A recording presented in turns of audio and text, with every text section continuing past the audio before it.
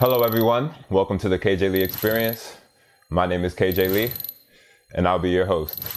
The goal of the show is to uncover the valuable life lessons taught throughout sports. We'll be introducing you to some of the highest performing professionals in the world today, and we'll have them share their unique experiences about how they use sports to see the bigger picture, and we'll explain how you can use sports to win in life. I hope you enjoy. Thank you guys for joining us today. It is the first episode of the KJ Lee Experience. It is September the 18th, and we have a very special guest. This guy has been giving me advice since I was 16 years old, and not only basketball, but life as well. He went from being one of the best basketball players in the country to suffering a career-altering injury, and he was forced to change career paths. He was recently featured on the Ellen DeGeneras Show, and he is now a motivational speaker, writer, and mentor. I would like to introduce you guys to Malachi Davis.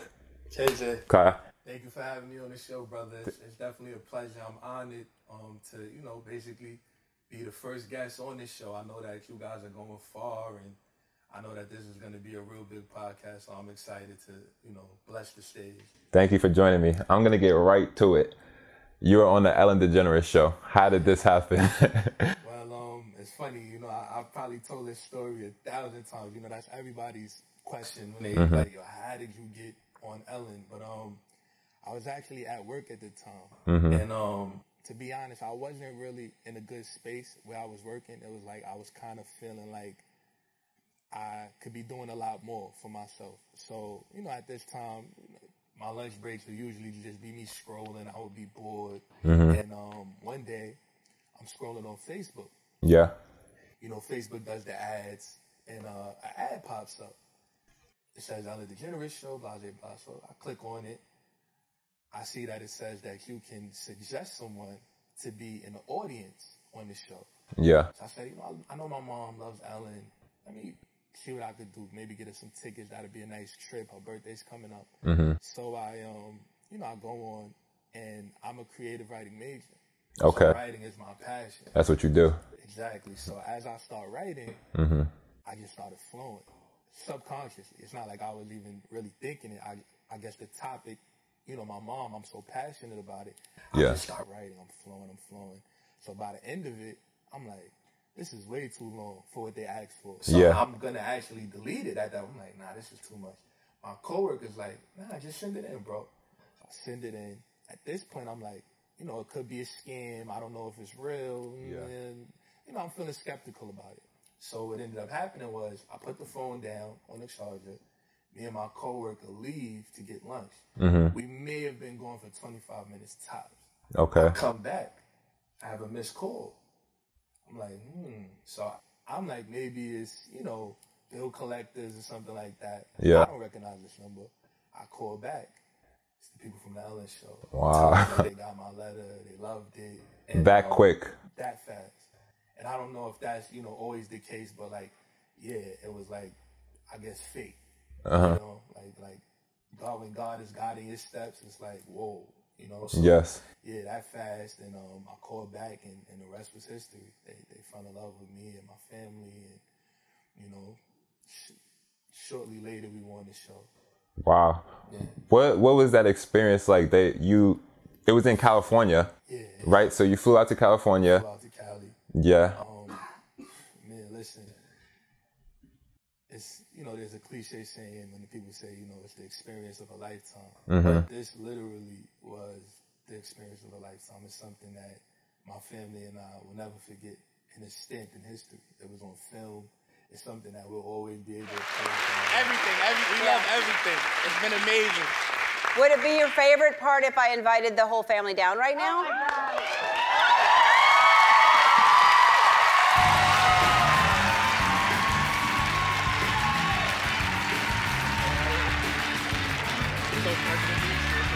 Hi! Star, right? Oh, Cha-Cha and Anna. Cha-Cha. Hi, Michelle. Hi. Hey, Ellen. All right, I have to... The funny thing about it was, when we were on the show filming, it was my daughter's first birthday. Wow. So that's a memory. How could you forget that? You know, my daughter turned 1 and we were on the Ellen show for the first birthday. Yeah. And Ellen actually said a joke. You know, she was like, you know, what are you going to do for her second birthday? Yes, hard to that's what I'm thinking. Right. I'm sitting here thinking now, like, I'm going to have to write in again or something and try to get back on. But, yeah, bro, it was beautiful. It just, it opened my eyes to so many possibilities. Because prior to that, I didn't think writing would be the thing that takes me far. You know, you hear about people that write books, poetry, and you usually hear about artsy people struggling. Yes. Like, oh, it's not a thing you can make a good living off of and things of that nature. So to be so well received on such a national platform, you know, people watch everywhere. I've gotten messages from Africa, Trinidad, Jamaica, all over. And it's like, wow, like this was through my writing. Yeah. So it just really just opened my eyes to a plethora of things. And it's like, wow, you know, God blessed me with this opportunity. And from then on, it's just been full steam. Like, I got to live up to who I am and who I was called to be. Yeah. And that was great to see. I believe that great things happen to great people. And I'm just happy that you guys got to experience that. Thank you, bro. What I want to know is when did you start this motivational speaking? So it's a funny story.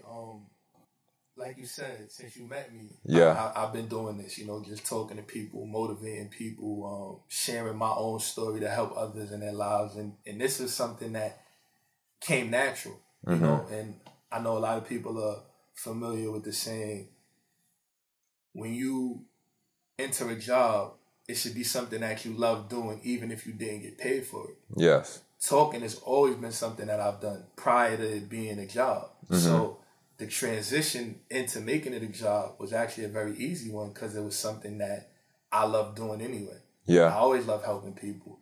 My name, Malachi, is the last book in the Old Testament, and it actually means messenger of God. Wow. So that's another story in itself, how I even got that name and stuff like that. But I do feel like my mother named me appropriately, Malachi, because, you know, I do feel like I'm delivering messages to the people. And my first event that I could say that like really made me take off with it was a friend of mine, Derek Klein. He attended Luau with me. He actually called me one day and asked me to come and speak at the school. Okay. So there was an incident that had taken place, and you know the kids, they were doing like grief counseling and stuff like that. So I came in to speak, and I wasn't aware that he was filming me. I spoke. The kids, you know, they received everything I said. It was a great reception. And he ends up sending me the video later on. He says, bro, you got to post this. Yeah. I'm like, I didn't even know you was filming me. Wow. So I posted on social media. The reception is crazy. It's 2,000-3,000 views, less than a couple hours. And I, at that point, wasn't really looking at motivational speaking as something that I would do. But the reception was so great. I was like, wow. So that opened your whole mind to it. It changed my whole perspective of what this could be. Okay. It was like up until that point, I would do it for free. I would go to school sometimes. My mom's a teacher, so I would, you know, go to the career day and speak like that. But I never looked at the bigger picture. Like, Malachi, you have a gift, and you should be using this on a bigger platform. Wow. After I did that with Derek, it was like, whoa, I could do this. Because so many people had inboxed me inquiring, do you do this? Can you come to my school? Just from you posting it? Just from me posting that one video. So from then on, I changed the level of thinking when it came to that. It was like, I need to start really looking in this direction because this is something that I love. And if I could turn this into a job, that would be amazing. And I saw that you recently did a keynote speech. A lot of people don't get the chance to do that in their life. Were you nervous? What was that process like? Listen, it's insane because when I was on the Ellen Show, people actually used to ask me, like, was that staged? Did you know? Because they said, you know, you spoke so well. You didn't stutter. You didn't waver. You were like, it was almost like it was a script given to you. Yes. And it wasn't. That was a total surprise. I didn't know I was going to be on the show. I didn't know it was going to happen that way. I didn't know they were going to call us up. So after that experience and being nervous and having the ability to switch from sweating profusely to talking clear and nobody would even know how nervous I was. Yeah. I said, this is a passion of mine and a gift, because if I'm able to just transition like that, this is something I got to look into. I mean, you said you wouldn't be the man you are today without her, and why is that? I think a lot of people don't realize how hard it is to raise a child with both parents. And then to raise a male, being a woman by yourself, is extremely difficult. And I can remember days my mom getting on the bus and train, and it's snowing, and we didn't have a car, and she would take me to school and go to Brooklyn and go to her job. And, those things just taught me perseverance and how to be a hero, because she's my hero. And I just hope that I'm able to be the same type of hero to my daughter that she was to me. What an amazing guy. You're amazing. You're amazing. You're amazing. All right. Speaking thing, it was after Ellen. And, I already had experienced that. But now I'm talking at Queens College, which is a prestigious college. Yeah. I'm speaking in front of a crowd of 3,000, which was super nerve-wracking. Yeah. This is my first gig. So it was like there was a quick transition. So from the time that I'm sitting, anticipating them calling my name, I'm like breathing super hard. I'm sweating. Yeah. And it's funny. It's like it was kind of similar to when they called me up on Ellen. I went from that to walking up to the stage, and as soon as I grabbed the microphone, all of that disappeared. Really? And I was just able to speak freely and do what I've done my whole life. And that's just, like I said, it's something that's always come natural, speaking. And, I think that was like what really started me off, because like the stuff that I did with Derek was on a smaller scale. Yes. 30 kids, school. So that was my comfort zone. I was accustomed to doing that. Like I said, I used to do career days. This was like the big leagues. Okay. You know what I mean? It was a blue ribbon school, which means it's one of the top schools in the country that I spoke for. And it's a crowd of 3,000. So wow. Like, I couldn't even imagine. Whoa. So that kind of got me on my way. And that's where, like, I could say, like, I credit that with, like, breaking me into really doing the motivational speaking. Okay. I recently read a book that I believe goes hand in hand with this topic that we're discussing. So the book is by Robert Greene. You familiar with him? I am. I'm Yes. definitely familiar with him. He wrote the 48 Laws of Power. If you haven't read it yet, check that out. But the book that I read by him is titled Mastery. And the whole idea of it is to become a master in your craft, you need to put in 10,000 hours, he says. So there's 3 different phases. First is the apprentice phase, and that's like being an intern, learning as much as you can. Then it's the creative phase. That's when you're first starting to put out your work to the world. And then it's mastery. So once you're a master, you're just taking knowledge from everywhere and you're combining it to your work. So with you, like I said, you've been giving off game since you were young. I was 16. That means you were only 19 giving off game. The creative phase is when you first start putting out your work. That would be like you speaking when Derek asked you to speak. And then now you're giving keynote speeches. So I would say that you're approaching mastery. What I want to do is I want to read this quote from the book, and I want to see what this quote means to you. Absolutely. Okay? Here we go. The quote says, "Many of those who succeed in life have had the experience in their youth of having mastered some skill, a sport or game, a musical instrument, foreign language, and so on. Buried in their minds is the sensation of overcoming their frustrations and entering the cycle of accelerated returns. In moments of doubt in the present, the memory of the past experience rises to the surface. Filled with trust in the process, they trudge on well past the point in which others slow down or quit." So my question to you is, in your youth, was there something, a skill, a sport that you mastered that sticks with you today? Absolutely. So as you said earlier, I played basketball. I was one of the top players in the country, highly recruited prospect. I got a scholarship to Long Island Lutheran. And I think that basketball was something that became second nature to me, because I didn't grow up in a household where basketball was stressed, or I didn't have, I come from a single parent household. So I grew up with a lot of women. Okay. And the females in my household weren't, sports people, so they wouldn't take me to the park to shoot around. A lot of my peers had that. They had brothers, they had their dad that would take them to the park. So they started a lot earlier than I did. Okay. But what I can say is when I did start, I was 10, 11 years old when I first really started playing. Yeah. Occasionally I would go to the park. There might be kids there shooting around. I would do that. But on the level of playing, on a team, I was probably 10 years old. Mm-hmm. And I think that because I started so late, it was like people already looked at me as being behind. Okay. A lot of the people that I played with. You know what I mean? So, I grew up playing against Kyrie, Tobias Harris, Lance Stevenson. These are some of the best players that ever come out of New York. Yeah. So, the level of basketball that a lot of those guys were on when we were starting was light years ahead of me because I'm new to this. But my first time playing, I did so well, they actually put me 2 grades above. Okay. And told my mother, no, he has to play up. He can't play with his age group. This was my first time playing. How'd your mom feel about that?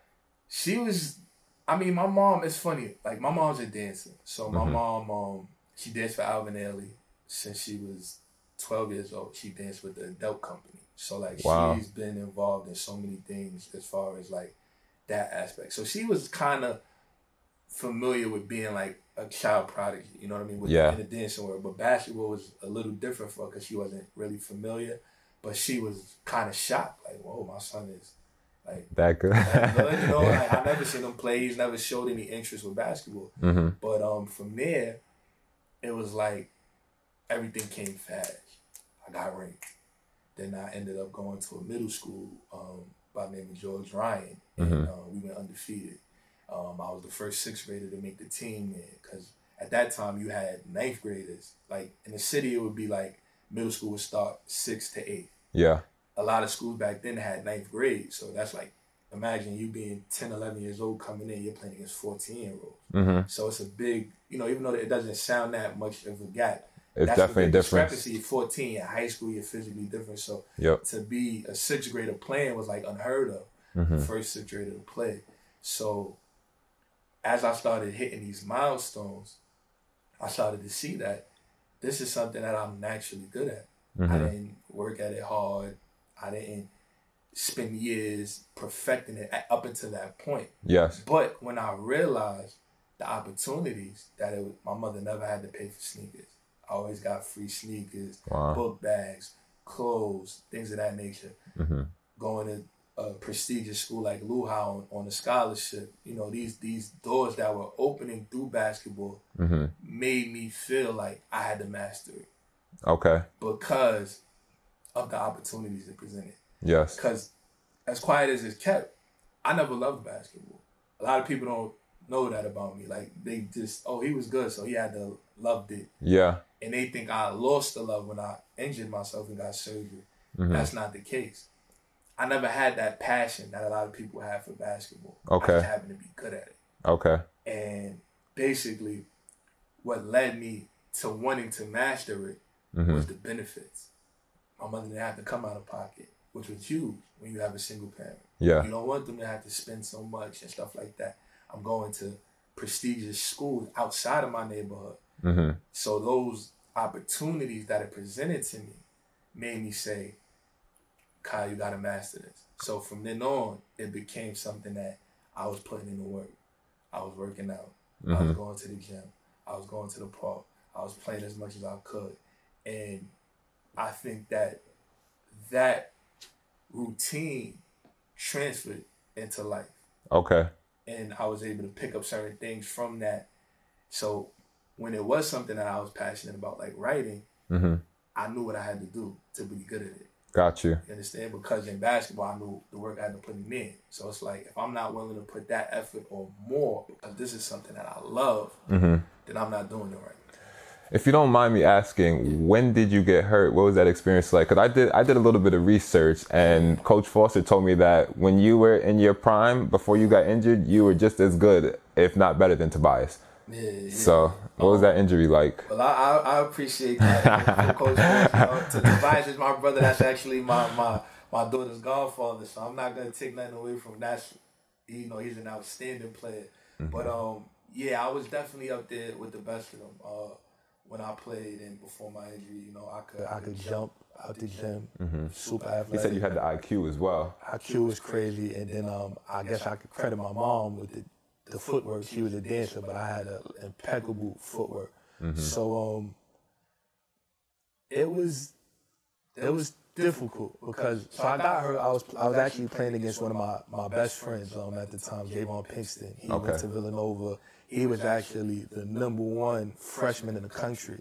We went to Lockland together. That's where I went my freshman year before I transferred to Lehigh. Okay. And we were playing in this tournament, Dean Street, which is like Conrad McRae, one of the biggest high school, going into high school tournaments. Yes. And, you know, us both being big names in Brooklyn, and, you know, we grew up playing against each other. It was like a big game. And I'll never forget, I did a move. And when I did the move, someone like dove into my knee kinda. Yeah.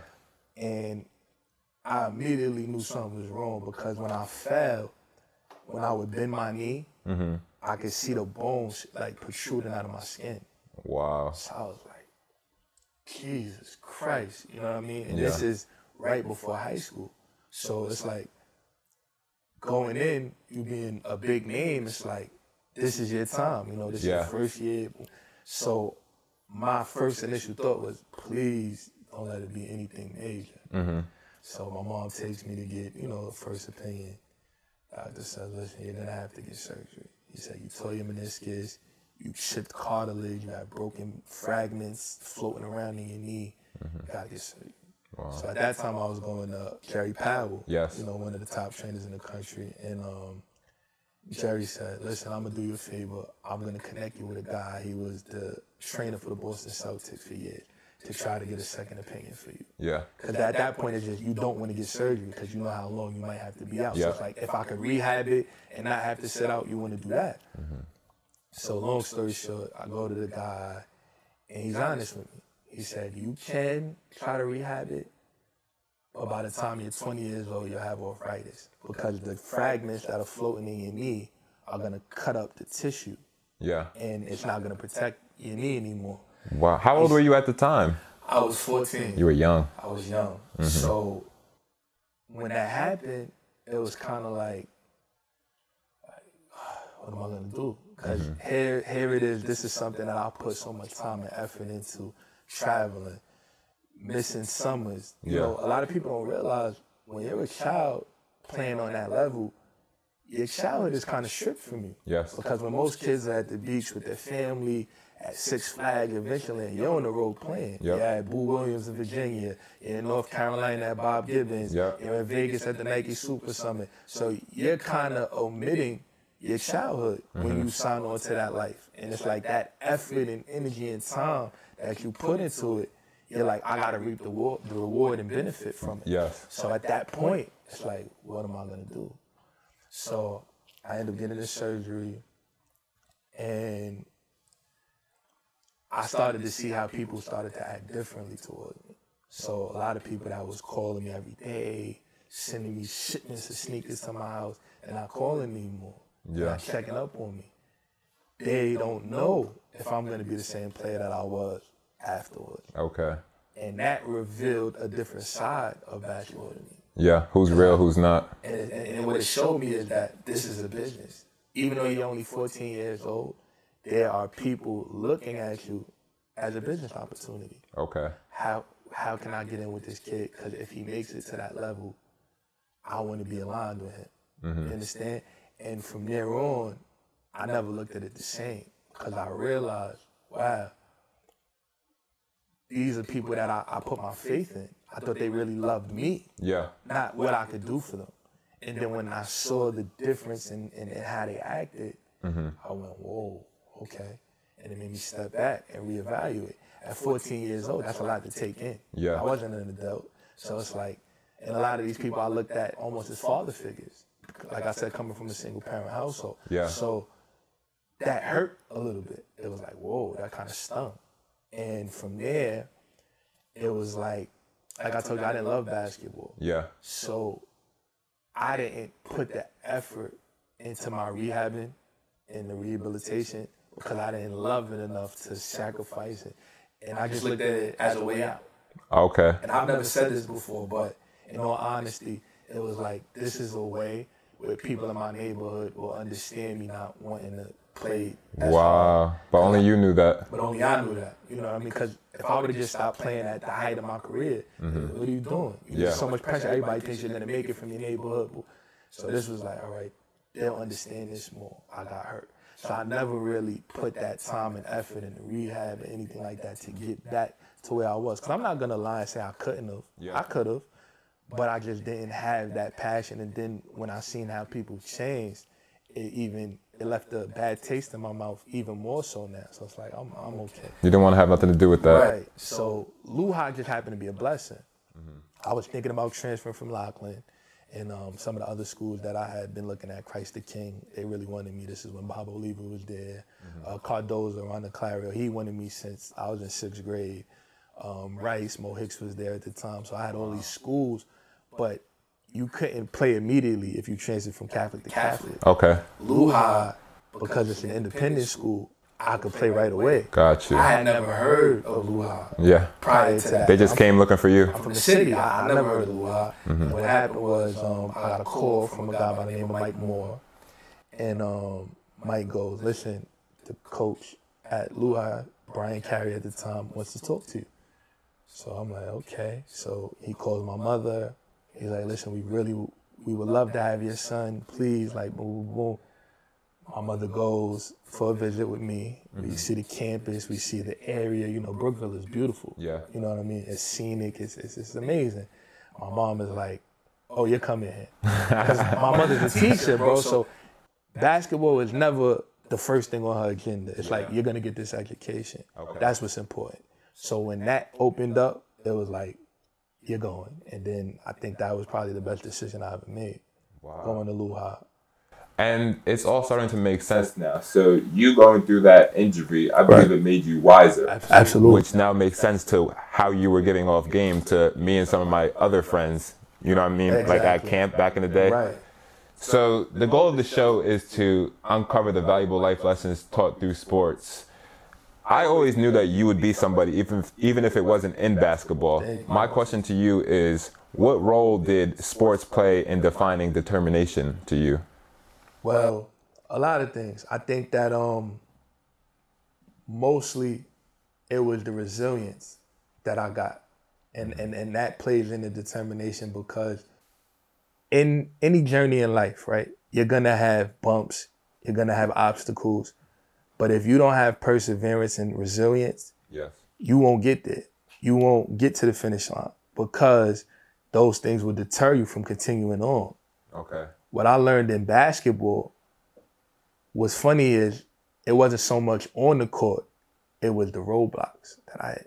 Got you. You understand? So getting hurt, seeing the change from being one of the top players to we don't know if you'll ever be the same player again, seeing people change, being doubted, all these things taught me perseverance in life because it showed me that just because one way doesn't work, there's multiple roads to success. Yeah. There's not only one.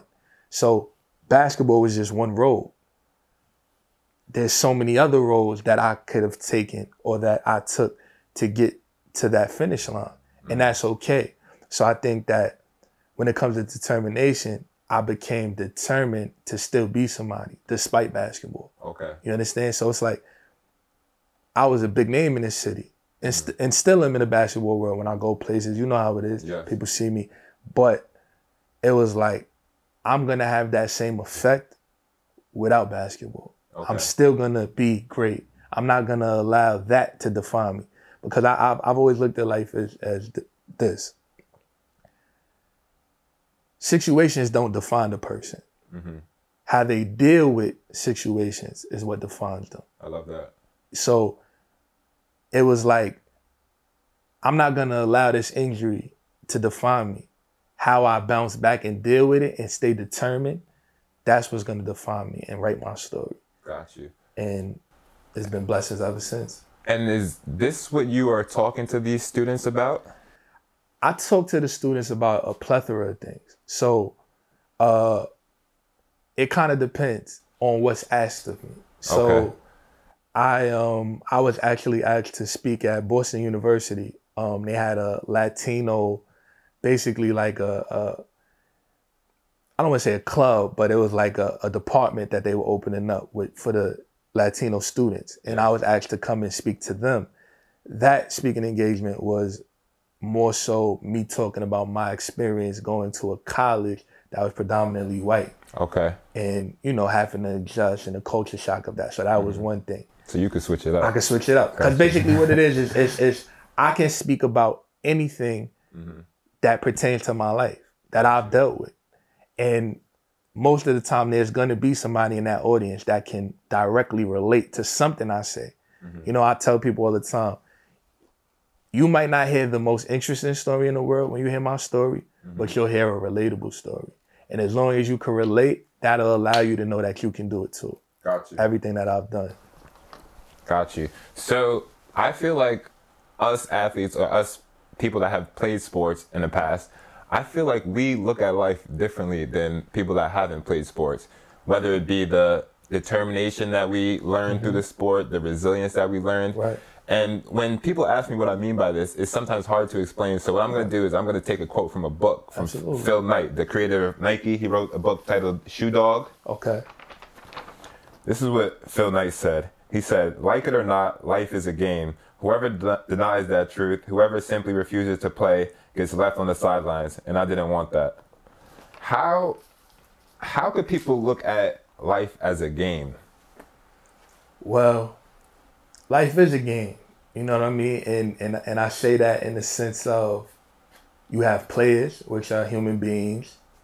You have coaches, which are people that take you under the wing and teach you about life. And then you have an ultimate goal. So in most games, the goal is to win.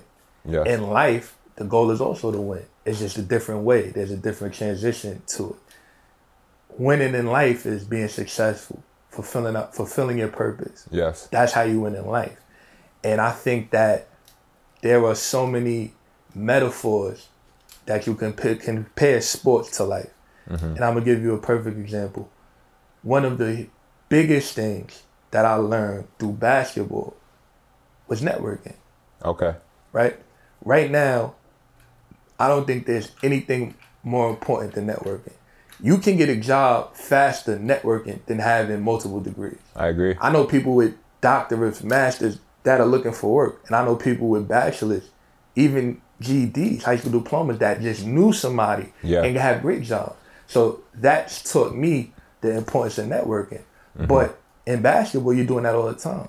You're meeting other players when you travel, the people on your teams. And you're not playing for one team. You might play for your high school team. You might play for more than one AAU team. So all these people that you meet in life, you form these bonds with.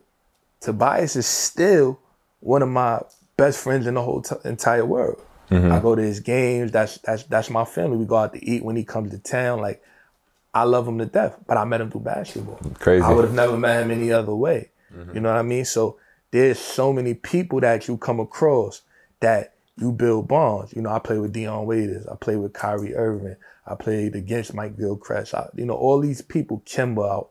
And it's like you create these lifelong bonds because basketball is like a fraternity. Yes. Once you're in this world, it's like you're connected, especially in New York. You know what I mean? So it's like that was a lesson that I didn't even realize at the time. But now in retrospect, I'm like, I'm such a good networker because I did that while I played. You know what I mean? This sport consists of that. Me networking with players, networking with coaches. And it's funny because you don't realize that that's a skill at the time. You just think, I'm just doing what I do. Just regular. And then when you get older and you realize, wow, this is such an important skill in life. You realize, wow, that was really teaching me an integral skill. Yes. Because now it's like the transition into networking in the business world is that easy. Because it's like I've done this my whole life playing. You know what I mean? So I definitely agree with that quote from Phil Knight. I think that it's a very integral part. And I think that everyone should play sports or push their children to play some type of sport, whatever it may be. Chess, basketball, tennis, because it builds character. it teaches you lifelong lessons that you'll always have. And like I said, it's the only time that you get to just naturally network without even knowing it. It's fun. It's like you want to network with the kids on your team. You want to network with other kids. You want to know who else is ranked. You want to know this, that, and the third. And I think that those skills that you can apply to life are very important. So you shouldn't measure success in a sport by making it to the pros. Yes. You should measure it by the journey. And that journey, the things that you learn along the way, that's what's important. One thing that I noticed, like you said, a lot of people that play sports, they have a goal of making it to the highest level, right? The league. Everyone wants to go to the league. Absolutely. What I realize is people are not taking what they are learning from these sports. Like you said, networking, they're just doing it naturally, so they're taking it for granted. Absolutely. My question to you is that there's parents out there who don't allow their children to play sports because injury or what have you. Right. What would you tell these parents? I would say, I don't think, well, I'm first of all, foremost, let me say that I'm not telling anybody how they should raise their children or what they should do. But from my personal experience, I think that they're taking away from the development of their children by sheltering them and keeping them away from sports. I think sports on any level is a good thing. You know what I mean? Even when you think of biddies or super, super young. Yeah. That's a great experience to just integrate your kid into society. A lot of children these days are very awkward. They don't know how to be around other kids. They don't know how to play. They're very sheltered. And I think that sports break that icebreaker. Yes. When you are forced to play with somebody, you start to open up a little bit. You talk to them. You learn about them more. And I think that as a parent, you would make the transition into school, into life, a lot easier if you allowed for your child to be involved in sports. And like I said, some of the greatest lessons I've learned in my life were through sports, whether it was actually on that court or off the court, but still had something to do with basketball. I agree. So there's one more topic that I want to touch on. So when you got injured, you said that's when you realized that the sports is a business. Yes. One topic I want to touch on is using sports, not letting sports use you. Absolutely. I think that that's the most important thing that people have to learn from sports, because a lot of people don't realize just how valuable they are. Yeah. You know what I mean? When you're a player, you just think, oh, I'm playing, but you're the most valuable piece in the puzzle. People are already looking at you from the age of 12, 11, 10 as early. A good almost. It's like goods. You're basically a piece of a puzzle in their mind that's gonna help them further their business, however that be. So you look at somebody like Zion. Yep. Nike's been looking at him since he was a child. You know what I understand? And he's been looked at as a business piece since that young. Okay, we got to get with this kid. Even sneaker companies, for example, you can't make money, right? As a collegiate player. But you have these players that come to schools with huge names, and the only reason why they're on ESPN that much or on TV that much or the jerseys are being sold out is because of that player. It's not because of the school. Yes. So they're going to go on to make millions of dollars for this school, for this institution. God forbid they blow their knee out, lose the opportunity to play in the league. They've made millions of dollars for this school and haven't seen it down. That's why these guys are going one and done, getting out of there as quick as possible. And people don't realize, a lot of people, they're upset about that. A lot of people have negative things to say about that. But you have to realize, when you take kids that come from poverty, that have dedicated time, energy, effort into a sport their whole life, and they view this as their only means to get their family out of that neighborhood, they don't want to risk getting hurt. They don't want to take these risks because it's like, why would I make so much money for an institution that already has money? Yeah. And I'm not seeing a dime of it. risk getting hurt, losing my opportunity to take my family out of this situation when I could just go overseas and make money? Yeah. Or I can be one and done. You understand? So it's like that narrative has to change if they want kids to stay in school longer. There has to be something done to where your scholarship is not the only way they compensate you for all the time, effort, and energy that you're putting into it, because we're the only ones not getting paid. And I believe that's being discussed now, if these players should get paid or not. But they've been talking about this for years. So I'm hoping they could come to a conclusion with that. I think it's needed, because I do believe that your education is important. You know, don't get me wrong. Like I grew up in a household where my mom was a teacher. You know what I mean? My aunt was a teacher. So I know the importance of education, and I've grown. You know, I grew up around that, and my mother stressed it. My aunt stressed it. So I'll never say that that's not an important part or important piece. I also say that you shouldn't put your eggs all in one basket. There should be a backup plan. Because basketball isn't forever. Even if you do make it, it's not forever. It's not something you can do for the rest of your life.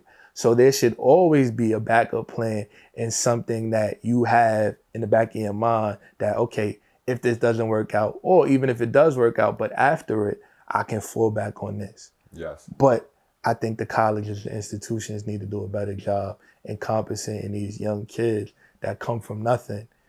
You know, it's important. It's an important piece, because why should we be the only people left out in that equation, and everybody else is when you're the most important. You're the most important part. All right. I think you hit it right on the head. Definitely. I appreciate you joining us today. Thank you for having me. What do you have coming up? Actually, September 28th, I'm speaking at the Queens Central Library. Okay. I'm doing a talk. Can anybody come to this? Or? Anybody can come. This is open to the entire public. Anybody that wants to come can come. I would love to, you know, have anybody there. Kids, adults. It's not just one demographic, one age group. This is for anyone. But that's September 28th at 2:00 at the Queens Central Library on Merrick Boulevard. After that, I'm going to Worcester, Massachusetts. I'm supposed to be speaking at a college called Becker College. Okay. I'm going there actually to speak. They have this program basically geared towards African-American students. Yeah. And they're just trying to make that institution more diverse. It's always been known as a predominantly white institution. So I'll be speaking there next month. I got a lot of stuff coming up, bro. So this is bringing you around the country. Bringing me around the world, bro. I just got an inquiry about coming out to California to speak at a school out there. Wow. Boston University had reached out to me to do something there. So it's definitely been persistent, and it's been a beautiful thing. You know, I'm really flourishing. Yes. And what's the best way for the people to find you? If you want to find me on Facebook, my name is Malachi Davis. M as in Michael, ALACHI Davis. On Instagram, it's Mal the Motivator. So it's MAL_the Motivator. And my email, mallymal329@gmail.com. So I could be reached for events. I can be booked through my email, a DM on Instagram. And if you just want to keep up with the things that I'm doing, you could, you know, look on my social media. I'm actually working on a website now, so that should be up shortly. And so any of those ways I could be reached. Catch him while you can. Thank you guys for joining us today on the first episode of the KJ Lee Experience. I will see you guys next time. Malachi, Thank you for having me, brother. That was great. Thank you. Appreciate it.